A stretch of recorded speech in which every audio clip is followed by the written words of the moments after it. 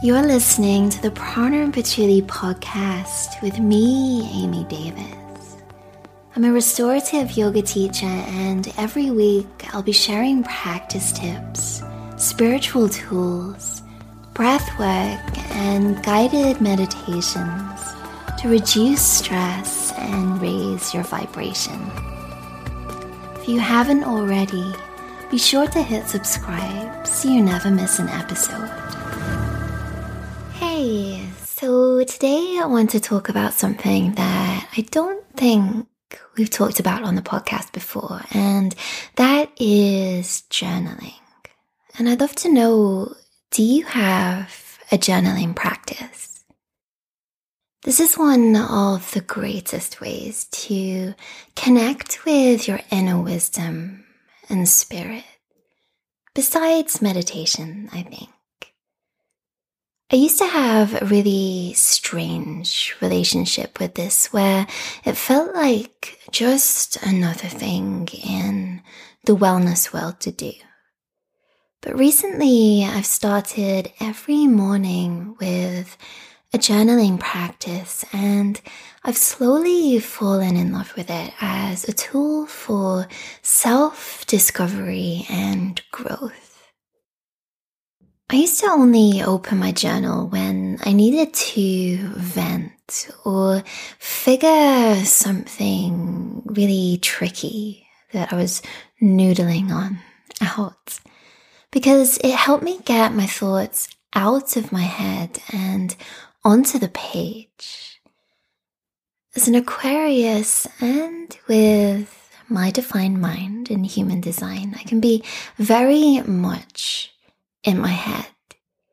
But what I love about journaling is that there's this outpouring balanced with the same introspective nature as yoga, which I love. And we need both to thrive. Now, I love to write down my goals and gratitude list, set my intentions, clarify my thoughts and dreams, coach myself through something I'm feeling stuck on, channel spiritual guidance, or just brain dump everything that's taking up mental bandwidth. It's like talking to a really loving friend who listens intently to everything you're saying. Or a mindfulness practice that helps you find space between your thoughts. Crystal clarity, moments of creativity, and a richer experience of life. So often, we think we'll find the answers that we're seeking out there, but they're in here. One of my favorite things about journaling is that it helps you to see patterns and put pieces together.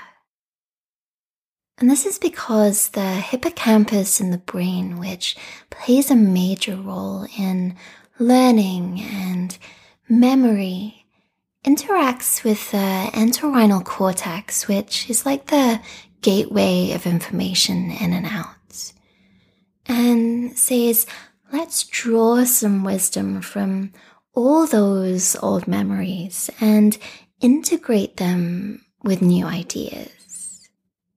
That's where wisdom comes from. But also, from a spiritual perspective, sometimes words come through that don't seem to be your own. And even your writing, your handwriting is different, like you're channeling something higher. That's because you are. Journaling allows you to connect to your higher self, your spirit or your guides, and feel soothed and supported. So whether you resonate more with science or spirit, which really say the same thing. Your journal can be a true source of wisdom, peace, faith, and inspiration for you. My yoga students often ask me for guidance on journaling, and I know it can feel intimidating when you're just staring at a blank page and you've no idea where to start or what to write. So I want to share some of the suggestions that I've given them in the hope that you'll find a way of journaling that really supports and nourishes you. The way I usually get started is to simply write the first thought that comes to mind. Even if it's something as silly as, I'm craving an apple with almond butter, or I really need to wash my hair.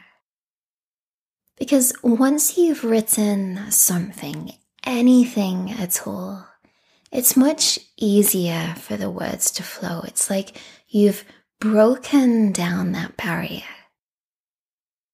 Usually, I'm seeking clarity or guidance when I journal, so I start there. You can also ask a question or write a prayer at the top of your page, such as, "Thank you, universe, for revealing to me any guidance I need to receive today." And then just let your pen flow. You can even be more specific, like, "Thank you, universe, for revealing to me any guidance I need to receive about." And fill in the blank with your specific situation here. Or if you have a busy mind, empty all of your thoughts onto the page and allow them to naturally guide you in the direction you really want or need to go. And you'll see these kind of golden threads that start to emerge as you write. Now, this technique can lead you literally anywhere, and I'm always surprised and delighted by the journeys I take in my journal. Then I write until I feel complete, but you can also set a timer for 5, 10, 15 minutes or more, however much time you have. This is called free writing, and I find it's most powerful after meditation. And that's because in meditation, you're connecting to a higher energetic source. You might think of it as your intuition, your inner wisdom, or the universe, just whatever resonates most with you. When we meditate, we slow down our breathing, quiet our minds, and become more receptive to spiritual guidance. Trust the messages that you receive. You'll likely find that they're exactly what you need to hear, so don't edit yourself as you write. This is like a stream of consciousness that ignites your creativity and eases anxiety. Make the most of that clear, connected, intuitive space after meditation by having your journal and pen next to you when you sit on your meditation pillow. Another easy way to make your journaling practice a habit is to write down your gratitude list. Design your ideal day. Set your intentions or map out your soul goals. And these are also potent tools for manifesting. There was a study done by Dr. Gail Matthews, a psychology professor at Dominican University of California, which shows the true power of writing down your goals. She found that you become 42% more likely to achieve your goals and dreams simply by writing them down on a daily basis. And I don't know about you, but I'm all for something that increases my odds of success by 42%. This also helps to raise your vibration and joy, which amplifies your attracting power from a law of attraction perspective. And so if you've been struggling to get going with journaling, maybe it's something you've dabbled in, but you haven't really fallen in love or found your personal practice yet, then I really hope this episode gives you some ideas that you can try out, see how they feel in your body and your soul, and go from there.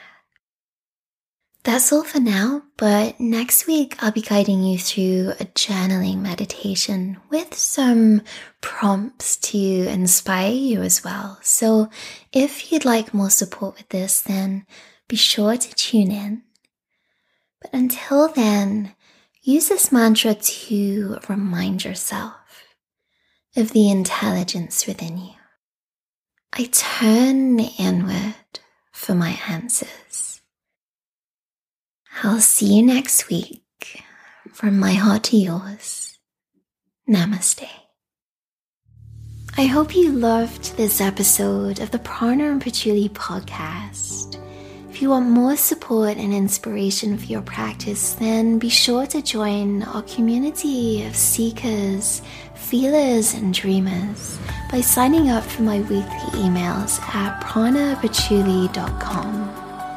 You'll also get my free mini virtual retreat to help you stress less and restore peace right away.